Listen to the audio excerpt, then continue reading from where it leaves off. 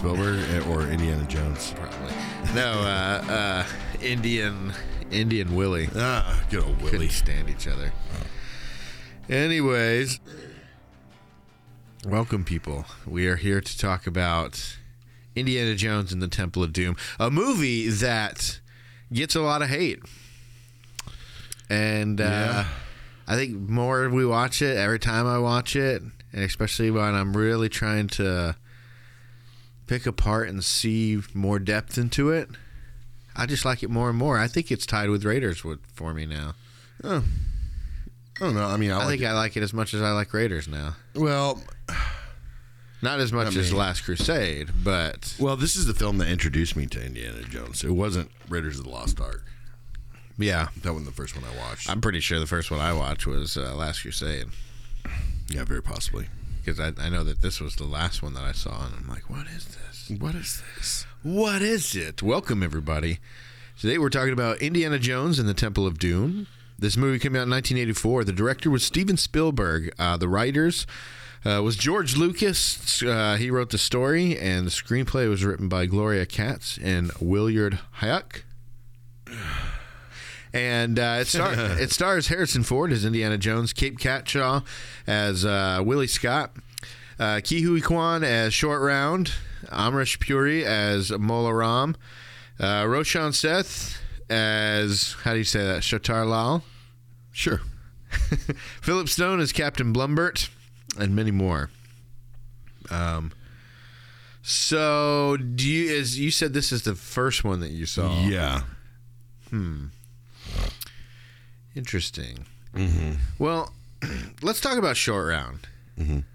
Well, here, before we get into that, let's talk about our little top 6 thing that we're doing. Okay, so today we're not doing anything kind of like a top 5 or top 10. We're just ranking his companions, I guess, on like our favorite companions of indies. Yeah. And they're the ones we're talking about, the ones that have been most loyal and helpful to him throughout the movies. Mm-hmm. Even though one of these, a particular blonde we'll be talking about in this movie, didn't really help except maybe once. Yeah. I think. Yeah. So, who's your number 6 companion? Willie Scott.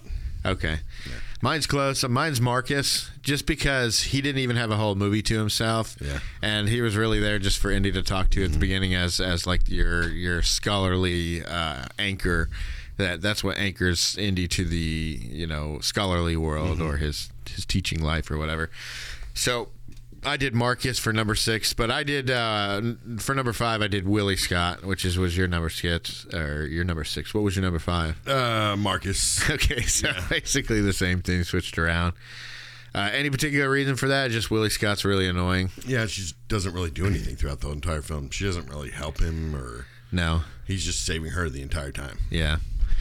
Okay, who's your number 4? My number 4 probably would be. Probably. It's probably going to be Marion. Yeah. I have her a little bit higher. My number 4 is Sala. Yeah. And it's, we see him in a couple movies. But again, it's one of those things like, and he's very helpful, and, he helps Indy out of a tight spot a couple times. But, really he's kind of like his archaeological anchor to the field work that he does. You got Marcus back in the academic, academic world as Professor Life. This is out in the field, out, because he's helping Indy. He helped him stay alive in Cairo last time. Well, Sala was my first, so. Oh, if Sala's near number 1? Yeah. Okay.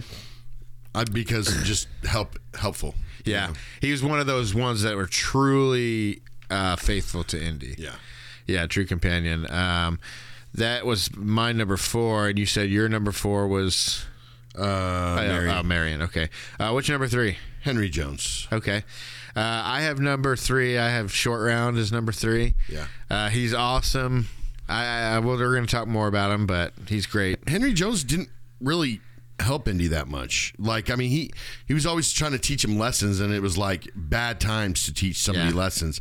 It's just, you should be helpful at this point because it's like life and death. It's not like a lesson, or it's not like a being in a classroom. Like Henry Jones had a bad problem of rather teaching Indy a lesson rather than just trying to get out of the situation and then teaching the lesson later. Yeah.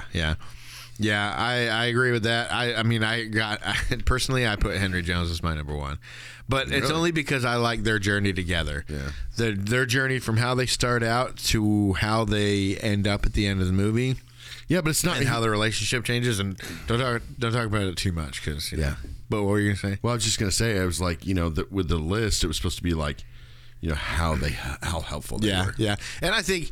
For me, it was like I put him on number one because I feel like he helped Indy be more. I'll have to explain it more when we talk about it. But I'm guessing your number two short round. Mm-hmm. Okay. He actually he saves their lives quite a few times. He does. He's very helpful. He's probably actually the most helpful to Indy throughout these. He was only in one movie, but he saved Indy's life like. Or at least helped him get away or whatever, at least like 4 or 5 times. And Willie's too. Yeah. My number 2 is Marion, just because, it's obviously they were meant to be together.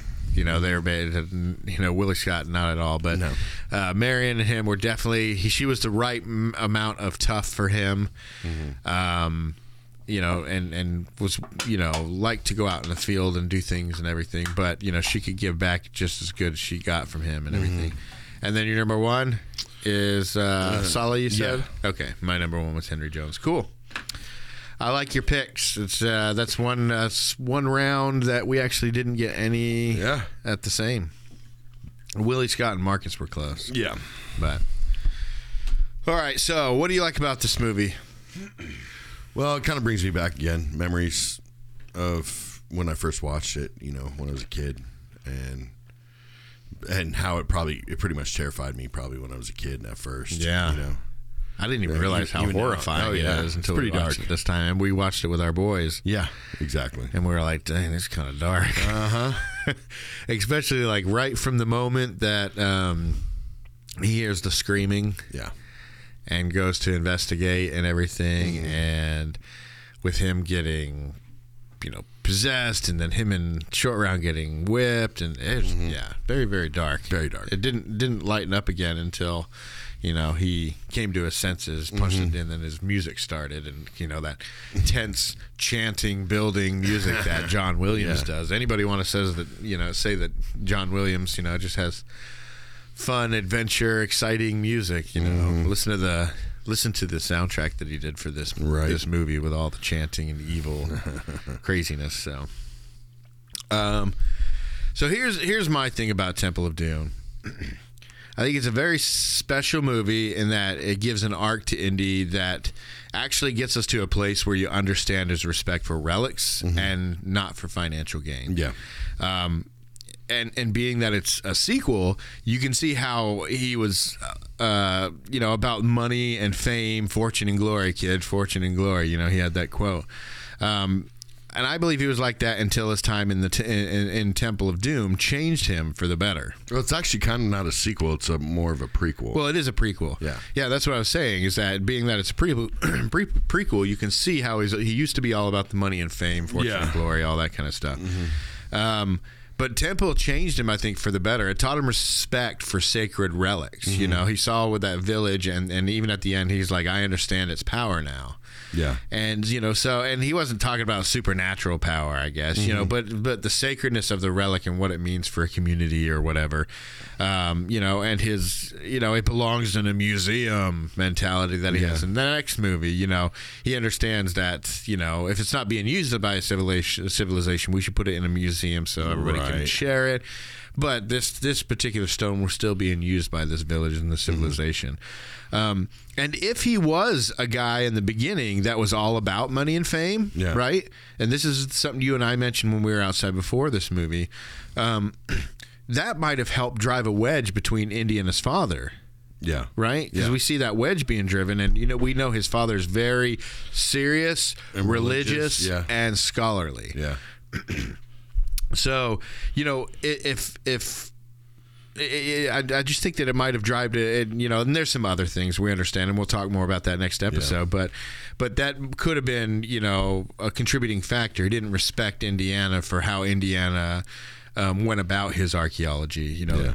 I just think this movie is just layered with so much character motivation and connecting outcomes. You know, I think it's just pivotal to include this every time you watch these movies to better understand Indy, because it's the connection that you need between what we see in, you know, The Last Crusade when he's a kid and he's, you know, just adventuring for the adventure of it, versus how he is in Raiders and the last part of The Last Crusade, where, you know, you have more respect for the relics or whatever. Yeah. You have to watch this to understand that he did have his womanizing times. You know, George Lucas finally got his womanizing James Bondish Indiana Jones, right? Because he was closer to Han Solo in this movie than he was to Indiana Jones. You know, he was like a little bit of a scoundrel, you know, and a womanizer. That's what I'm saying. It's kind of like a younger version of him, you know, like where it just kind of seemed in the last one in Raiders that he was a little bit older and a little bit more mature. Yeah, because that took place, well, it's only a year later. But still, you know, in a weird way. And it's like we see in Raiders happens to be the first one that we actually see, but in chronological order, it's the second one. Yeah. You know, it's just kind of like he seems like, you know, he matures. And it's kind of backwards, right? Because if you watch the first part of The Last Crusade, you get to see him as a kid for like the good first 15 minutes of the movie. Yeah. We get to see him adventure and go on a chase, and then we run into his dad. You don't actually get to see his face, but I mean, you get to meet his dad and see how he was. And you get to see kind of how Indiana got a taste for that adventuring. Yeah. And then it flashes forward to when he's an adult, and we're, you know, 6 years after the first movie or whatever. But if you watch it, it's like you should, to watch it in chronological order, you should watch the first part of Last Crusade first, then Temple of Doom, and then Raiders. Yeah. That's the chronological order. You're watching it backwards. And then you go back to Last Crusade and watch the rest of the movie, because that takes place after Raiders. And I enjoy, you know, Raiders. I enjoy Temple of Doom, but it's like, you know, it's almost like I want to go ahead and get into Last Crusade, because that's the masterpiece. You know what I mean? Of Indiana Jones, that's the masterpiece. It doesn't seem to have changed you watching Temple this time. I'm sure you've noticed more of an excitement with me with Temple. Yeah, it's better than Raiders. Don't get me wrong. Like, okay, so you do like it better than Raiders. It just seems like, again, you know, like, oh, okay, there's lots of Raiders that you like, and then there's lots of Temple of Doom, but it's like, you know, the masterpiece of Indiana Jones is definitely The Last Crusade, and you just keep going back to that, and like, man, there's so many good scenes in that film. Yeah, and like there's in Raiders with the action and stuff, it's all about the set pieces, right? The rolling boulder, you know, the tank chase, the airplane fight, or not that wasn't a tank chase. The tank chase is in Last Crusade. Yeah. In Raiders, it was the truck chase and the plane fight and the rolling ball. Yeah. You know, and then you had like moments in between. Temple of Doom is like nothing but action from beginning. The first act, right? Yeah. Nothing but action until they get to India. And then the second act starts, and we get a little bit of exposition. Half of the second act is exposition. And then half of the second act is him being brainwashed and all that kind of stuff. We really go into the evilness of it. Yeah. But I mean, right from then on, we really just get into a ride where he's being brainwashed, and they're lowering Willie into the fire, and you know, then there's the minecart chase, and then the bridge scene, and it's just like nonstop action after that. Yeah. So you only have like take a breath. Really, is that first part of Act 2. So there just seems to be more action in this movie. Yeah. And with the action, it's darker. It's the darkest of all of them, but I think it's the funniest. It's got so much humor in it. Now, I haven't seen Last Crusade in a while, and I remember it being funny. I just don't know which one is funnier until I watch it. Well, it's funny because the dad's funny, because it's like any person, right? Going on an adventure around his dad. Yeah, right? yeah, going on an adventure and bringing your dad along. You know what I mean? It'd be like going on to some crazy adventure somewhere around the world, Junior. Yeah, and just bringing your father along. You know what I mean? And you know, if your father happened to be an archaeologist, Junior yourself, yeah, yes sir, yes sir. It's pretty funny. Yeah, but I mean, this movie was just, oh my gosh, it was so funny. You know, There's 2 dead people in here. There's going to be 2 dead people in here. We are going to die.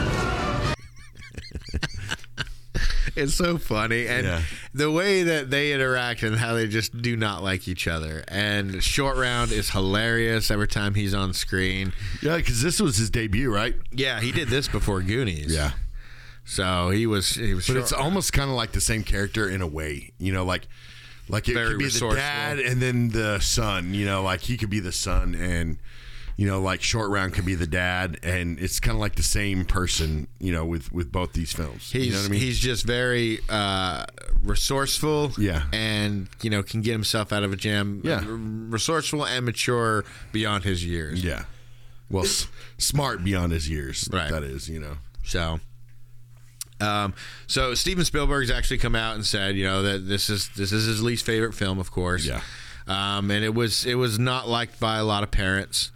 You know, they took their kids to see this movie thinking it was going to be another adventure movie like the first one, and it was a very dark movie with cults and human sacrifices and severed fingers and pulled out hearts and eating all kinds of nasty stuff. I mean, it was just dark and bloody. Yeah. So this, in conjunction with Gremlins, came out in the same year. Both of those movies, who were kind of marketed towards kids as well. Those 2 movies, they are what gave us the PG-13 rating. Yeah. Because they were both rated PG, and parents had an outcry because they felt it was too violent to have a PG rating, but not quite violent enough to have an R rating.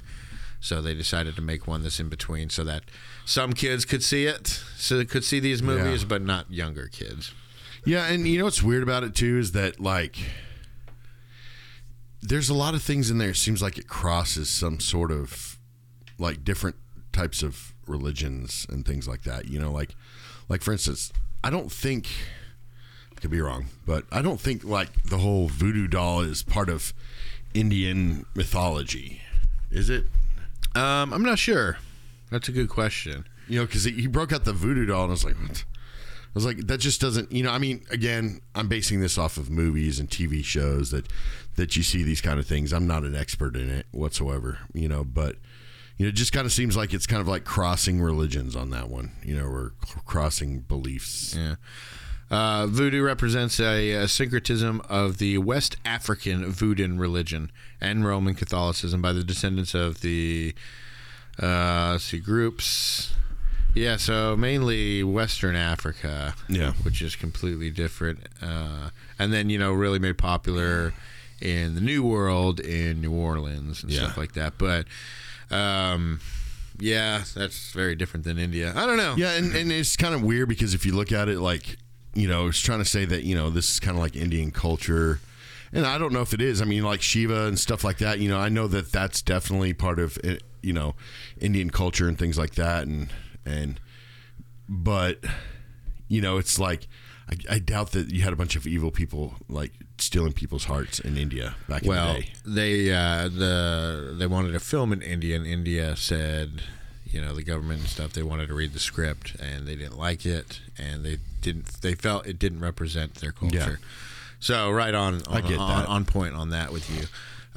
So they went and did it in Sri Lanka, and that's where this is based on. Well, because if you notice, Short Round actually says Lanka. Yeah, he's talking about a place, you know, and so he's like Lanka. Yeah, I saw the Lanka part. So Steven Spielberg obviously is like, you know, I was meant to do that movie because I met my wife. You know, the person that would eventually be my wife after that, because Steven Spielberg married Kate Catshaw, who played Willie Scott in this movie. But he said, you know, he actually said there wasn't an ounce of me put in that film. And really where the darkness came from was George Lucas. When they first agreed to do this movie, and, you know, we talked in the last movie how they were in Hawaii talking about this, right? When the first Star Wars came out.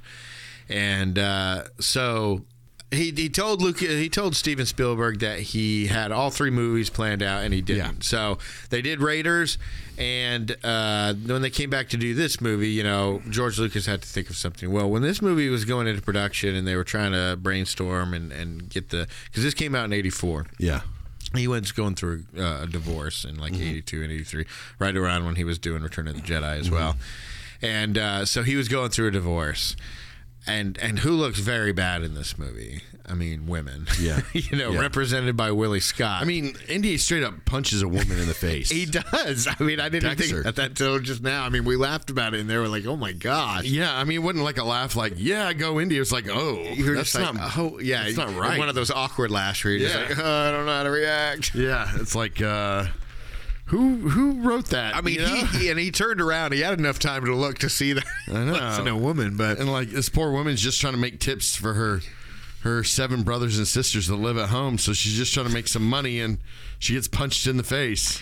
Dude, yeah. So between the punching the women, between making Willie Scott just a annoying, helpless, irritating person as he's going through this divorce with his wife.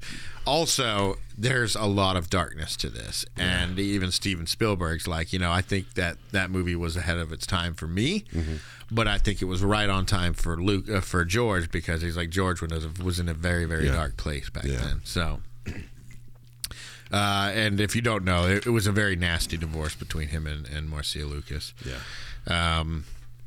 And a lot of people think that she is the one, or credit her for actually Darth saving, Vader? for saving Star Wars, saving it in the edit, because it was just a mess when it was done shooting. But she's the one that cut it up and edited it, Right. so fast paced and everything. And many people say that Marcia Lucas saved Star Wars in the edit. So, anyways, so yeah, there's a lot of different themes here as far as fatherhood for Indiana. George Lucas he had an adopted daughter with Marcia Lucas, and so they were going through custody battle with that, and they got 50-50 custody, I believe. And so he was dealing with that, and I think he had eventually later on adopted other kids. But I mean, it shows how really the main relationship that counted in this, that gave Indy heart, was between him and Short Ron, and it was very much a father-son relationship. Maybe even an uncle-nephew, but kind of like a father-son relationship. And that was, I believe, George Lucas's way of, he's dealing with this problem with his wife, and, that's how he copes with it, is concentrating on his kid. And his kid is saving him from losing his collective cockeye, Well, let's not waste much more time. Let's go ahead and just start getting into the movie. I got some more stuff to say, but we'll talk about it as we get to it. Okay. It's kind of funny because I pointed out, and you noticed it as well, but there's always this one big guy that he has to get past. He defeats like 30 of.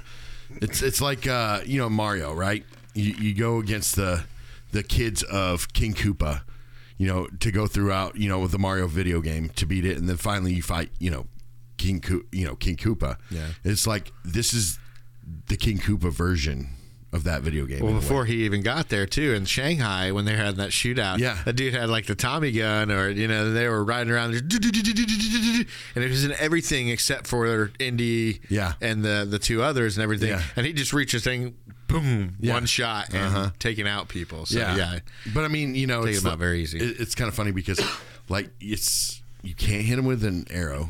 He gets shot by bow and arrows like constantly, and just not one of them ever hits him. You know what I mean? Yeah. But I mean, I just seriously thought about the whole part with the big guy. You know what I mean? Like the King Koopa.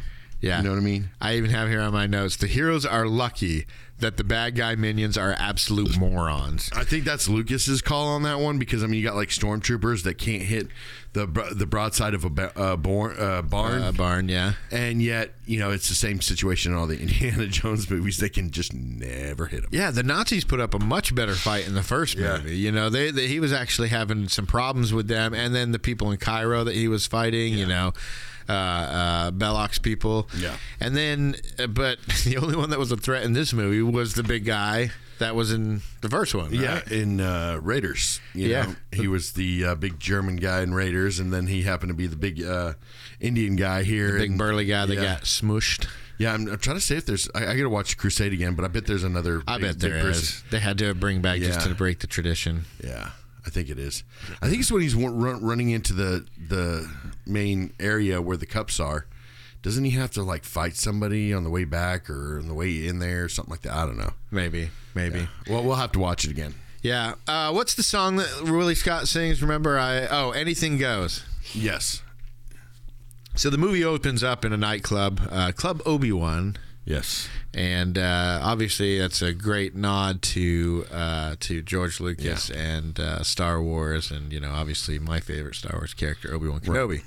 So, but he's in there. He's just raided some other tomb and brought back this urn of ashes that belongs to some ancient Chinese hierarchy or whatever. Yeah. So, anyways, he gives it to this gangster. He's a crime boss in Shanghai. His name is Lao Che. And Lao Che has this lounge singer who works for him. Her name is Willie Scott. She's an American actress / singer and all that. Well, she walks from by. Iowa, right? Because that's what she said throughout the movie. She's like, Missouri. Oh, Missouri. That's right. Missouri. She's gonna go back to Missouri. They don't make you eat snakes. And I thought she was like just trying to make him think that she was no, she was going back to being her silly ways or whatever. Yeah.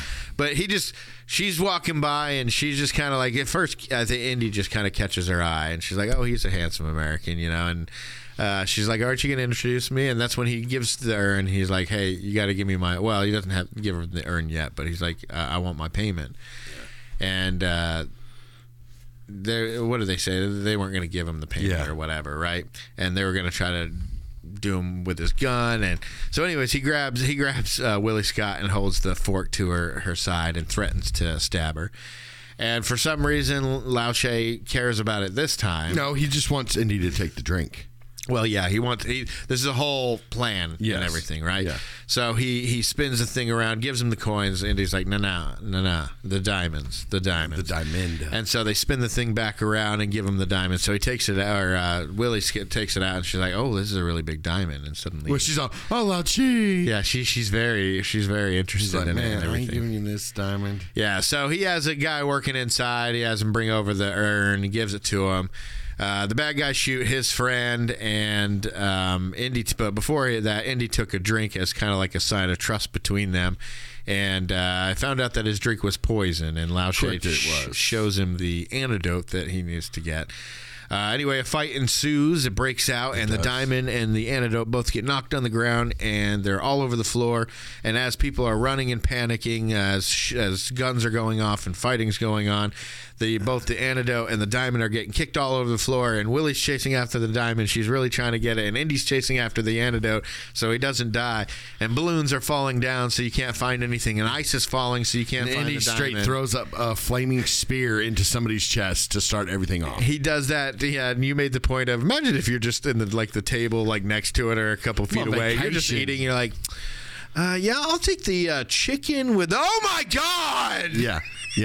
Straight up flaming spear through the chest.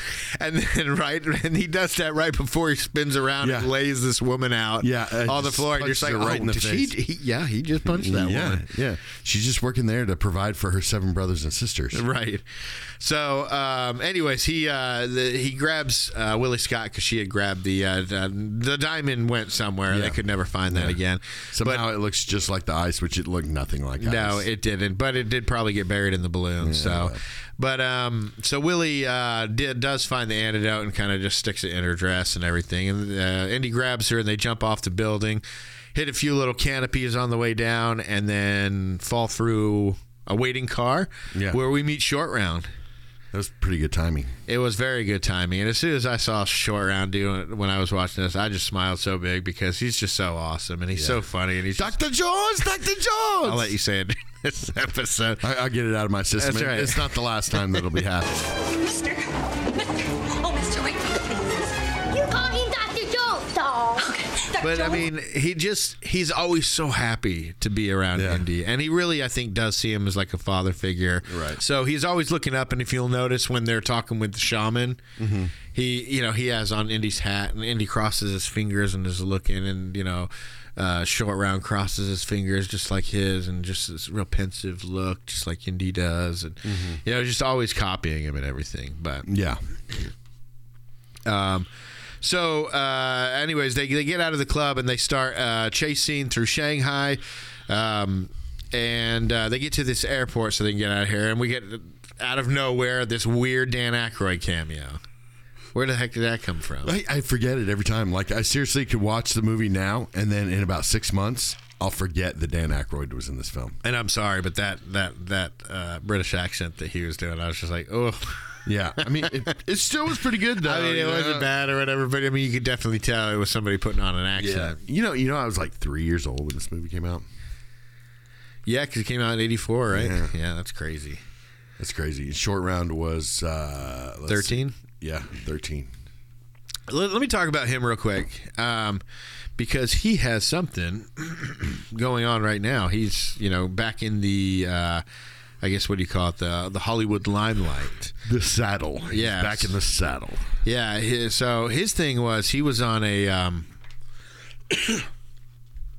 he did his acting and everything when he was younger, but then he stopped, and he had a few roles here up until like 2002 or something. Well, he had extremely iconic roles too. With Short Round, one of them, and then Data in Goonies. I mean, they were extremely. I mean, they're legendary roles. That's what I'm saying. But then it seemed like he just disappeared. Yeah. And he kind of did. He had a couple things up until 2002, but mainly just kind of like crew type stuff. Yeah. But so he went and saw.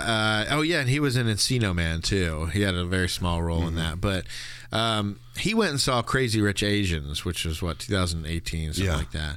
But he said he cried. He saw the movie twice, cried both times, and he's just like, he cried because there's never been a movie like that before, and it was great. And because it made him want to be up there again doing that. It made him sad that he had never pursued that career, or it was at least never, because he said it was hard for a Chinese actor to get roles and everything. So he said he was sad that he never got to really pursue that and to do that kind of a movie and the kind of pop culture and everything that we have nowadays. So he called people up, started talking to agents, and was like, I want to get back into this. And now he's in this movie that just came out this year called Everything Everywhere All at Once. And right now it's like the hottest thing out there right now. Yeah. People are losing their minds over this. It's kind of like a multiverse movie, like the Spider-Verse or Doctor Strange or whatever. But it's like not comic booky. Yeah. But they're still like fighting and everything. And I saw this one scene of Ke Huy Quan that was where he was fighting. He did an amazing job. Yeah, and you got Michelle Yeoh in there. Yeah. Michelle Yeoh, I think she's the main person. Her husband is possessed by an alternate dimension version of her husband, because I guess you can visit dimensions, but you don't physically go there. Your consciousness just fills the body in that dimension. Gotcha. So it's like one of those things, and there's like one person going around killing all the different versions of those two people, or maybe just believe her that or something. same thing happened on The Flash. Maybe, and it's probably like an evil version of her that's killing other versions of themselves. Something like Sliders that. It happened. Also, I think what else? It's probably happened everywhere. Quite often. Yeah. So, but anyway, so they get into the plane, but and he kind of mocks them as he's leaving, but he doesn't see that it's Lao Che's plane. So they take off. The pilot sabotage it, dump the fuel, and parachute out. And Willie wakes Indy up, and they have to get out of there.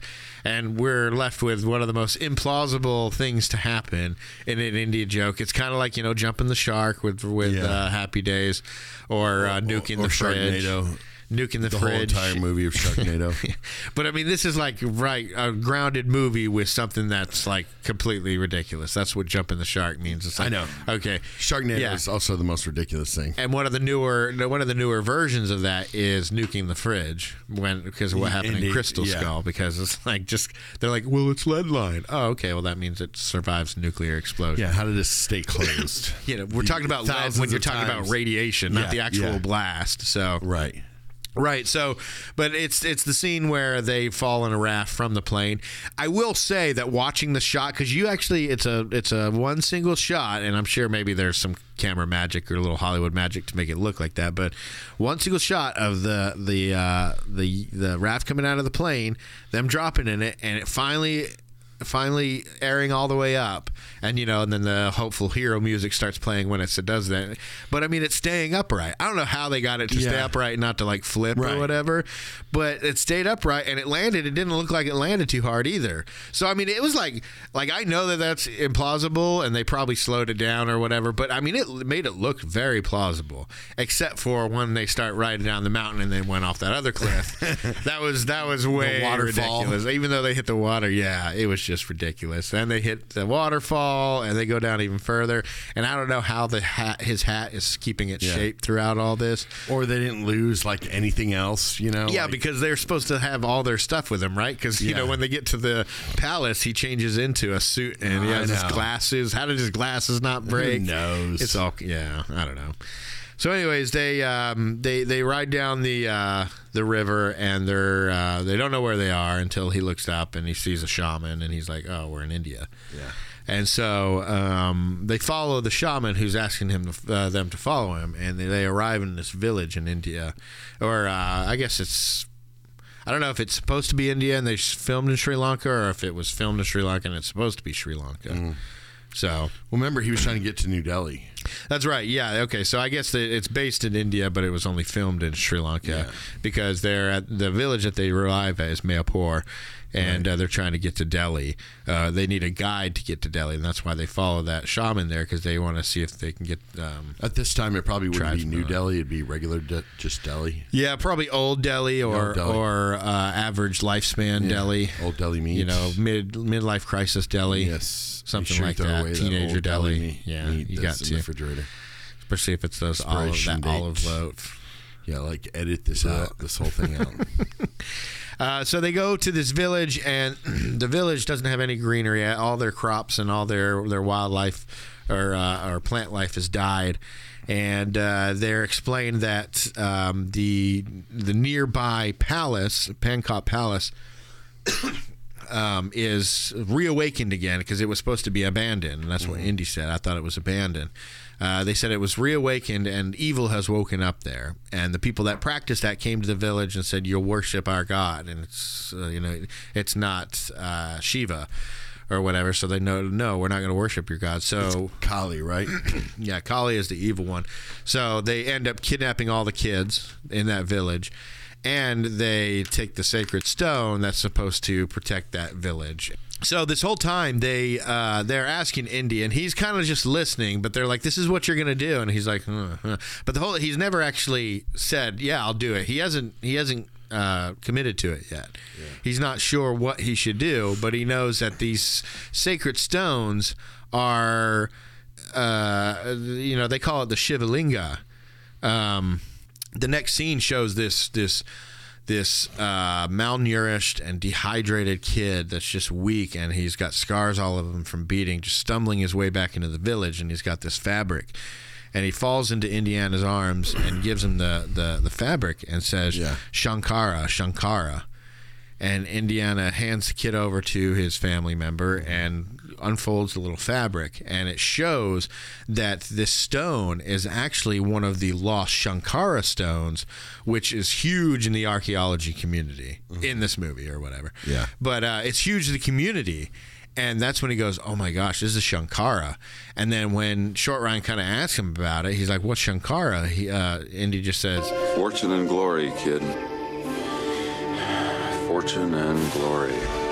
And so you find out that he wasn't really interested in helping them when it was just a sacred stone that they were talking about. But then as soon as he found out what it is, and it could bring him fame and glory and all that kind of stuff, because this is the Indiana Jones, before he stopped being a scoundrel. Yeah. So he's like, oh, and that's when he decided to do it. This is before he met Leia. But before he met Leia, or before he re-met Marion. Because if you remember in Raiders, he was really kind of like standoffish against the girls in class who were like flirting with him and stuff. Like he didn't want to have anything to do with that. Right. So he had to have a change or whatever. So this is that old Indy. So anyways, they go on this journey, and there's a few funny things that happen. They stop to make camp. Like, she gets thrown off an elephant. They stop to make camp, and it really sets up kind of the comedy in this movie with having her running around all the edges of the camp, because, you know, the camp is the only safe spot, and he even keeps trying to tell her, stay close to the fire, because every time she goes this way, she runs into some kind of animal, and it makes her scream and run that way. Yeah. And then she runs into some kind of animal, and the whole thing is pretty funny, but I mean, she does get grating after a while. Yeah. What you got? 2 6. 3 aces. I win. 2 more game. I have all your money. Ha ha ha. It's poker, Shorty. Anything can happen. Where did you find your little bodyguard? I didn't find him. I caught him. What?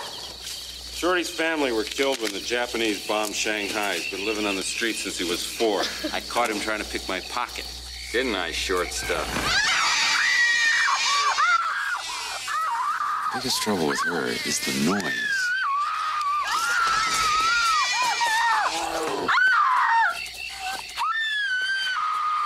Yeah, and then she grabs the snake and just tosses it. Very unhelpful person whatsoever. Very, very. So then they arrive at Pankot Palace.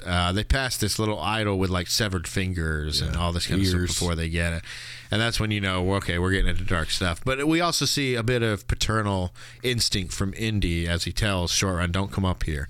You know, instead of just letting him be exposed to that, he's trying to shield him because he's still a kid and everything. Yeah. So we get to Pankot Palace, and what did you think of this whole eating scene? It's pretty iconic, right? Yes. Very iconic. I mean, especially with, you know, the snakes, and I kind of feel like I don't think those were snakes. I think those were eels. Yeah, the eels that were coming out of the snakes or whatever. Yeah, I don't think those were snakes. I mean, if they were, then, I mean, obviously they probably weren't real. Yeah. Yeah, so they get in there. You know, I wanted to say this too. I forgot to say, you know, the tuxedo he was first wearing in the, you know, I don't know where he got this suit and the glasses, what he was wearing in there. I know that they had their, you know, he's always telling Short Run, get our stuff. Yeah. Or at least he told him that at least twice in this movie. But, you know, you don't really see it much unless he's just carrying it in his little pouch. And it's like, how is he fitting all his clothes and his glasses in there? But I could see the glasses, definitely. Sure. If he has like a hard case or something. And I mean, with that guy, that Indian guy, he kind of had a suit. You know, you never know. I mean, he might have been close to his size, or might have extra suits there, or something. We're down to like, Indy apparently even has toiletries, because he's asking Short Round, "Where's my razor?" Yeah. So he's even taking his toiletries with him. This is true. So, who knows? But in the first scene, the suit that he's in that scene, the white suit with the red flower and everything, it's an exact copy of what Sean Connery wore in Goldfinger, who would eventually go on to play his dad in the third Indiana Jones. But, you know, this was also supposed to, you know, George Lucas wanted to make Indiana Jones in the first one like a womanizer, like a James Bond type of thing, and Steven Spielberg said no, but then they're like, okay, well, let's do it in the prequel and say that he was headed that way until he changed or whatever. But he had the exact same suit, so it was definitely an homage or whatever. Homage. So, anyways, they get into the palace, and they they have all the bad food there, and they don't want to eat any of the bugs. Disgusting and everything. But it's a way to get the exposition of the scene out while having some humor or whatever, because we're not going to do an action right now, so we still got to keep it interesting. Yeah. They even talked about doing a tiger hunt scene. And and Steven Spielberg's like, I'm not going to be in India long enough to film that. Yeah. So instead of the tiger hunt, they did the bug thing. The bug thing. And then you know, you have Indy talking about, well, you know, that's when they started talking about the Shankara, and the representative for the Maharaja, who was just a kid, but both the Maharaja and the representative keep swearing that none of that stuff's going on. The whole worshiping Kali and that cult it's called a Thuggee cult. Yeah. And you know, back in the day, they used to perform these rituals, human sacrifices, and worship to Kali and all that. So, but they're swearing that none of that goes on here. Yeah. Indy's a little dubious about that. So anyways, then we come to our little romantic scene with Indiana and Willie back in their rooms, right? What did you think of this scene? Well, it was kind of a needed scene. You needed to have like that tension because it kind of broke up the mood a little bit. It was pretty dark already. You know what I mean? Yeah. It was pretty, child slavery and things like this. We already know that's happening. Kids getting kidnapped. They're being poor people, giving them, their last bit of food kind of thing. It's real dark, and then so you needed a little bit of A pick me up, and I think that's what the scene represented. Yeah, did you like how they portrayed Harrison Ford in like a completely different light than he was in Raiders? Because Raiders, he was very respectable, kind of an upstanding guy. In this one, you're like, oh, he's like kind of a sweet talking, like that one scene where, he's like, Wear your jewels to bed, princess? Yeah? And nothing else. It shock you? Nothing shocks me. I'm a scientist. So as a scientist, you do a lot of research? Always. And what sort of research would you do on me? Nocturnal activities. You mean like what sort of cream I put on my face at night? What position I like to sleep in? Mating customs. Love rituals? Primitive sexual practices. So you're an authority in that area? Years of field work. She was playing along too, and then it was like he hit a certain point where it was like not funny or something, but it was kind of weird because then he said, her palace slave, called him his palace slave. no, well, what happened was first he's like, years of field work. I mean, I thought that was a great line, but then whenever he's closing the doors, he's like, well, I'll let you know. Like, I've had plenty of experience, so I'll let you know in the morning. Yeah. And that pissed her off. I can be hard to handle, I've had worse. but you'll never have better. I don't know. As a scientist, I don't want to prejudice my experiment. I'll let you know in the morning. Why, you conceited ape. I'm not that easy. I'm not that easy either. Trouble with you is Willie. You're too used to getting your own way. And you're just too proud to admit that you're crazy about me, Dr. Jones. If you want me, Willie, you know where you can find me. 5 minutes. You'll be back over here in 5 minutes. I'll be asleep in 5 minutes. 5. You know it, and I know it. Which is like Like, they were headed that way anyways. Yeah, you're planning this as well. So why are you getting offended? I think it was because, like, he's acting superior and he's like, I'll let you know what your grade is, that type of thing. So she's probably like, no, get out of here. Mm-hmm. So they both tell each other, oh, you'll be at my door in 5 minutes. And they do this cute thing where they're both in their own rooms and they're talking to themselves. It's like an old school... an old school noir movie, romance with the two, or a romantic movie where, they're playing these silly games and talking to themselves. Oh, he'll come back in 5 minutes. And then, of course, he gets attacked in his room. That was pretty creepy, that guy that came out of the painting with the people. I know, in the because background. like you didn't really notice it. You know it was going to happen because we'd seen it, a couple times, but it was just really weird because like it was really well shot. Yeah. You know what I mean? When I watched it, because I watched it twice. I watched this the day before yesterday, and then we watched it again today, and I forgot both times. Even this time, like right before it happened, that's when I remembered. But I was remembering just as it flashed to that scene, and then I had enough time to really look and saw him coming out of the painting already. Yeah. Or whatever. But that's where Harrison Ford actually injured his back really good. Oh, this is also the first film that, and he had to be flown to L.A. for that too, to get checked out. Yeah, but he was so ripped and in shape that he said that his recovery was very quick too, because he knew he was going to have a shirt off for a lot of this movie, so he got with a personal trainer. Steven Spielberg even started doing it with him. I'm going to train with you. He only lasted for like a couple weeks before he stopped or whatever, but yeah, he was such in good shape that his back injury actually only lasted for a few weeks, and they were able to shoot other stuff while he was out. But what were you going to say? Well, I was going to say this is the first film that like there's really no mention of the Ark.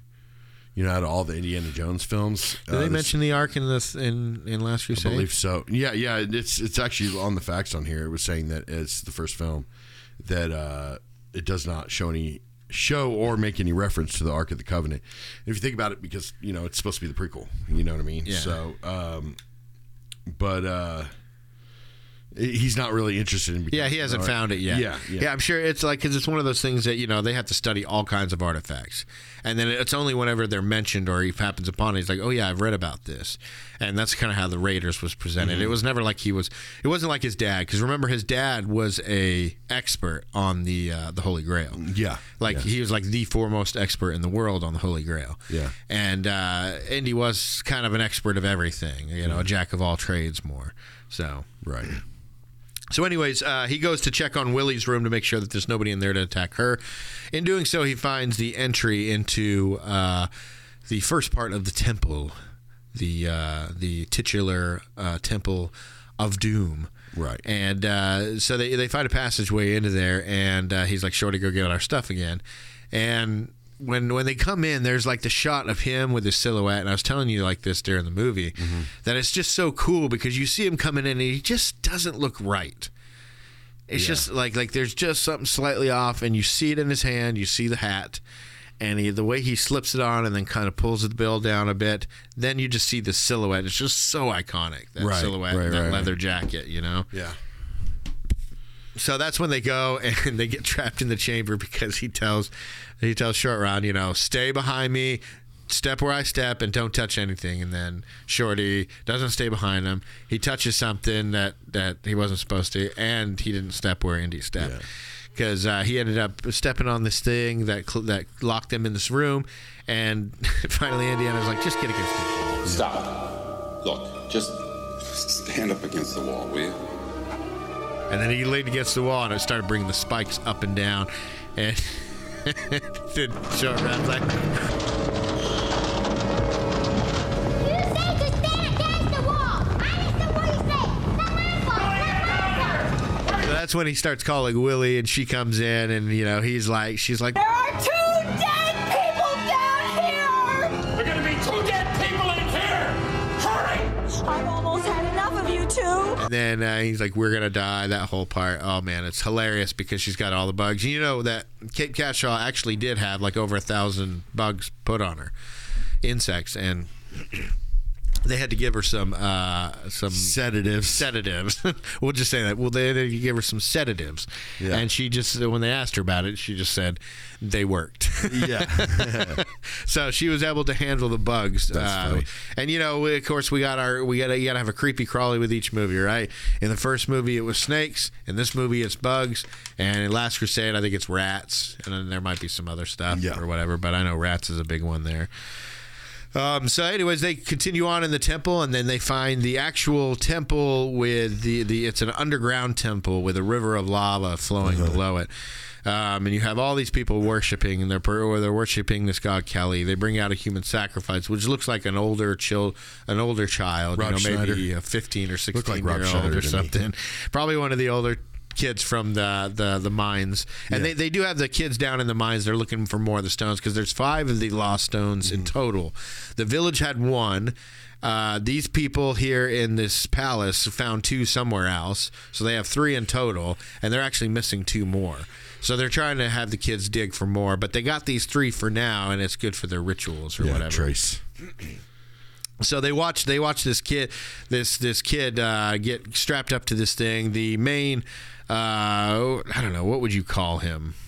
The main thuggy guy. I guess he'd be a high priest. Yeah. So the thuggy high priest, Mola Ram, he punches his hand into Indy's heart and pulls it, or into this kid's heart chest, and pulls out the heart, and then the chest seals itself. That's a little weird, right? The person doesn't die. Yeah. I guess it's just part of the ritual or whatever. Yeah, I think, I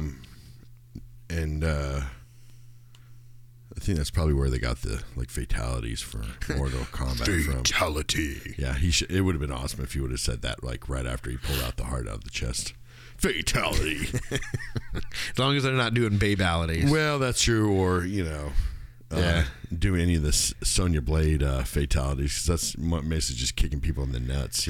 right in the junk. In the junk. Lawrence Kasdan, who wrote the screenplay, George Lucas wrote the story, and then the screenwriter, writes the screenplay of the lines and how the whole thing's going to go or whatever.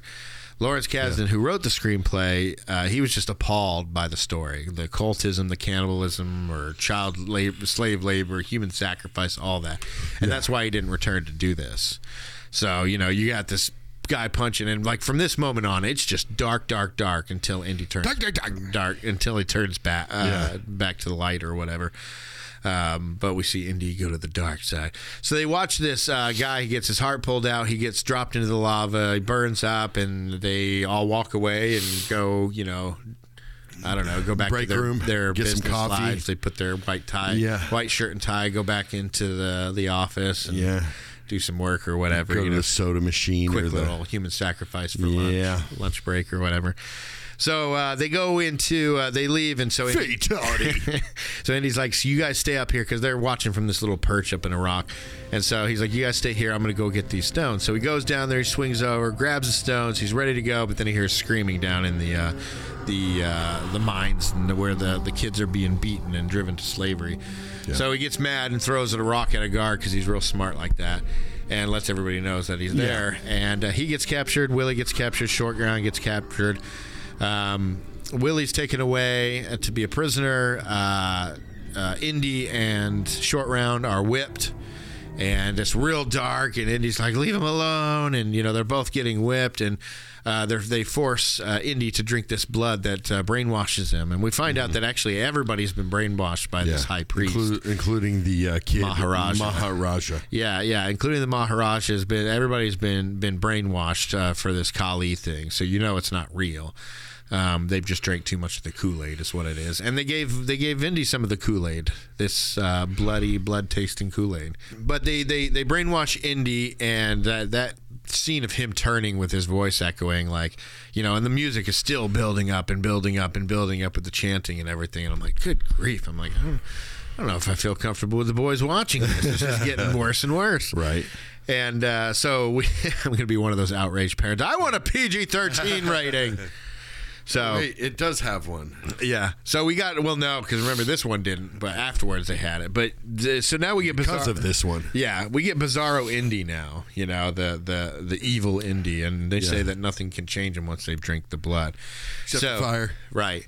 And so he wants nothing to do with Data anymore. I mean, Short Round. Yeah. And so Short Round gets thrown down into the mines, and he has to join the children's slave labor, but he breaks his chains. Which, how come he is the only one of the kids to figure that out? Because they've probably just been beaten. Well, for one, they have no strength, right? They're starving and they're thirsty, and they have no strength to do what he's doing. And they've probably just been beaten so many times they dare not do it. Right. But this kid is full of spunk, and he's just ready to go, and he's got to save his best friend Indy, right? Little father figure and everything. So he breaks it. Meanwhile, Indiana is joining the cultists in tying up Willie to this cage. I'm not going to have anything nice to say about this place when I get back. Indy! For God's sakes, help me! What's the matter with you? And she's like, save me, but he's fully into it and everything. Please snap out of it. You're not one of them. You're not one of them. Please come back to us. Don't leave me.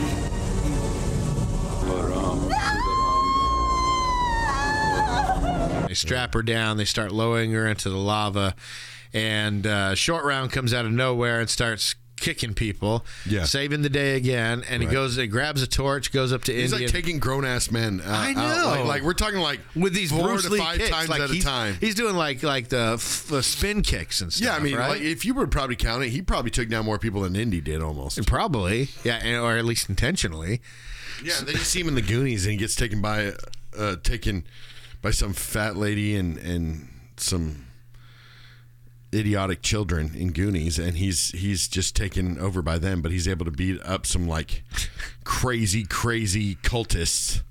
Yeah, Short Round rocks because he's not an annoying kid that Indy's basically having to drag around everywhere. He'd save. Yeah, exactly, and always in trouble. Or Indy. He's actually very resourceful. He's funny. He's extremely helpful. He's always saving him and Willie.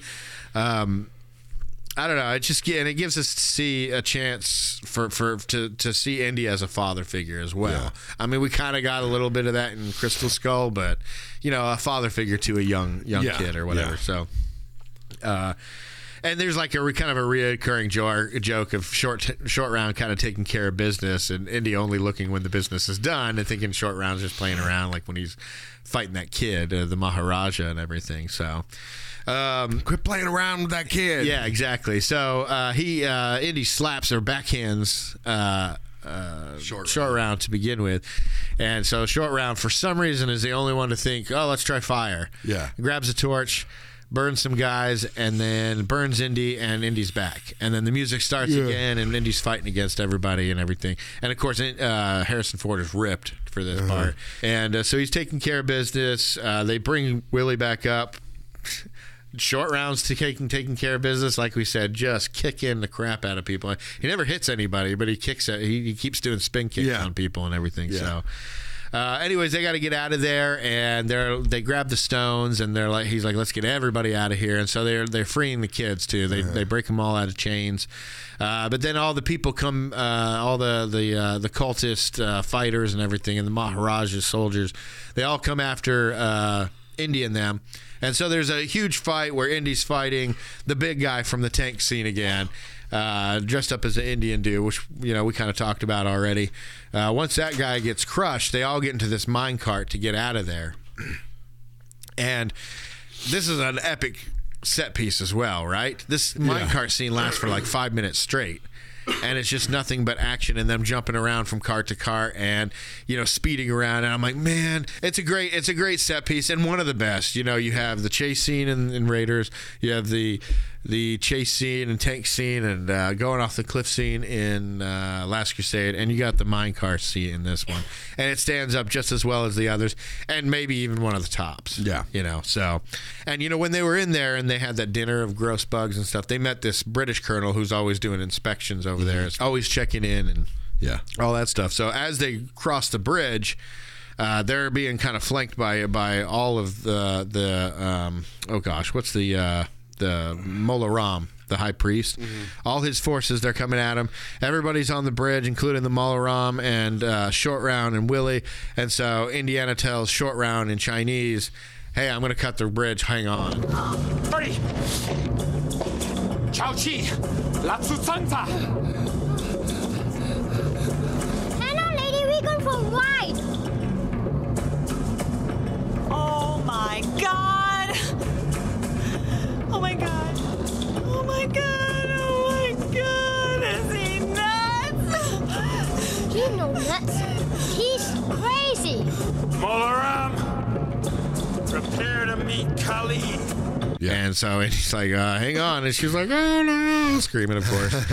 And so he cuts the bridge, and they all fly. And then there's this huge scene of them trying to get up the thing, and there's alligators down there. It's great. Yeah. It's just great. And I thought they did pretty good for the special effects. I agree. There's a few times during this movie where you can tell they're standing in front of green screen and all that. But like when the water's going out and they're climbing up the side of the mountain. Yeah. When he's climbing up that side. That was kind of bad on It was pretty bad on there. But, I mean, back then it might have been like, hey, that's not, you probably still would be able to see it, but you wouldn't know anything better. Right. Because they didn't have any of that. So, in the last bit, just as Indy's getting up and the forces are about to come after him, then the British forces come out of nowhere, take control of everything.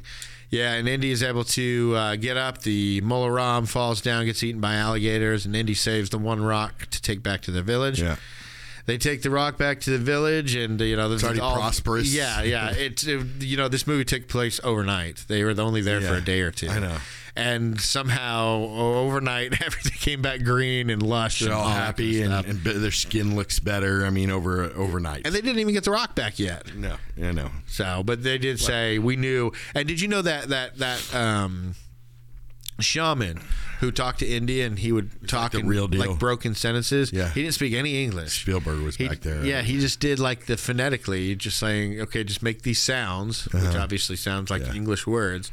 And that's why there was broken up in his language, because Steven Spielberg would just say it, and he'd be like, no. He'd just be repeating what Spielberg said. Yeah, so it wasn't like paused for effect, more so as paused for the next line. But it worked. Yeah. Like, it made it seem like, you were hanging on his every word and all that. So, and of course, there's the scene between Indiana, and he throws his whip around her and pulls him close, and let's go to Delhi now. Classic. She wants to go back to Missouri and all that. So, I just get the sense that Indy and Willie, they're never going to be in a relationship, start a relationship. And that's not what that kiss at the end was about either. They're both attracted to each other purely physically, and that's it. Yeah. That's it. They can't stand each other any other way, but they're just attracted to each other physically. That kiss is just kind of, getting it out of the way, and it might even be more later on or whatever. But I mean, and we asked the question last episode, well, what happened to Willie Scott if that was a prequel? And like you were mentioning before, they were in the script for Kingdom of Crystal Skull, before it got to the final script, there was a line in there where he said, I haven't seen Willie in a while. I heard she married some big shot director, which, as people may know, Kate Capshaw did marry Steven Spielberg. Correct. But it works for the movie too, because she's a singer and stuff. But and that's the movie. Yeah, great movie. I get people's concerns about it. It's darker. It's definitely darker than the other two. Not as much light moments and just an adventure movie. It's basically the horror movie of the Indiana Jones, and it really was. As I watch, I'm like, yeah, this does feel like a horror movie. At least the middle part of it and everything. Yeah. So this is what happens when George Lucas is in a very dark place. Yeah. He makes a lot of kid content, Star Wars and Willow and the other Indiana Jones and everything. But and then the Crusade comes in, it's like a lot more brighter. Well, they say that The Last Crusade was like Steven Spielberg's apology tour. Yeah. Because, people were like, well, because, he just redid it, He just redid it like they redid Star Wars, It was like, okay, it's Indiana Jones. He's going against the Nazis again. There's another MacGuffin. And, like, it almost, like, paces the exact same way or whatever. So, anyways, I really enjoyed this movie. These are all on Amazon, but I think they're part of Paramount. I think we have a subscription to Paramount on there. So, you guys, if you have the Paramount app, you can find these for free on that, or you can rent them on Amazon if you'd like to. But if you haven't watched this movie since you were younger, watch it again, because I know that there's a lot of people out there that was always like, and they were always told, skip that one, it's the worst one. And so a lot of us just skipped it our whole lives. But we understand now that there's a lot to it, and yes, it's darker, and maybe they could have done something or should have done something different. But it's okay that they did this, because yes, we got something completely different from the first one. It just wasn't a retread, and it gives us a little bit of connection between the old. It shows us a little bit of what the old Indy is, and maybe what gave him the sense to be more respectable about relics, or just be a more respectable guy in general. Yeah, maybe Willie Scott turned him away from being a womanizer forever. Yeah, right. So. What would you rate? How many whips would you give this movie? Oh wait, we don't do ratings here. What am I talking about? But I'd give it about 18. 74. And you don't know what my total or what my max is, so you don't know what mine is. We should just start doing that. Since we don't give ratings and we hate ratings, we should just start throwing out random numbers. Yeah. But like never say out of whatever. Yeah. So it'll be like, I give that 183. I give it a 74. But it could be out of 184. It could be out of 870,000. Yeah. So it could be out of, I'm going to start doing that. I give this 28 whips. I give it 74. 74. Okay. You went a lot higher than I did. Yeah, I did. Well, or did I? Or did you? Did you? If you guys want to get a hold of us, we're on all social media at The Post Credit Podcast, except for Twitter, we're at The Post Credit. Our email address is thepostcreditpodcast@gmail.com. We have a website. It's www.thepostcreditpodcast.com, and we're on YouTube. We appreciate you guys listening, and we'll see you next time. And throw me a bone.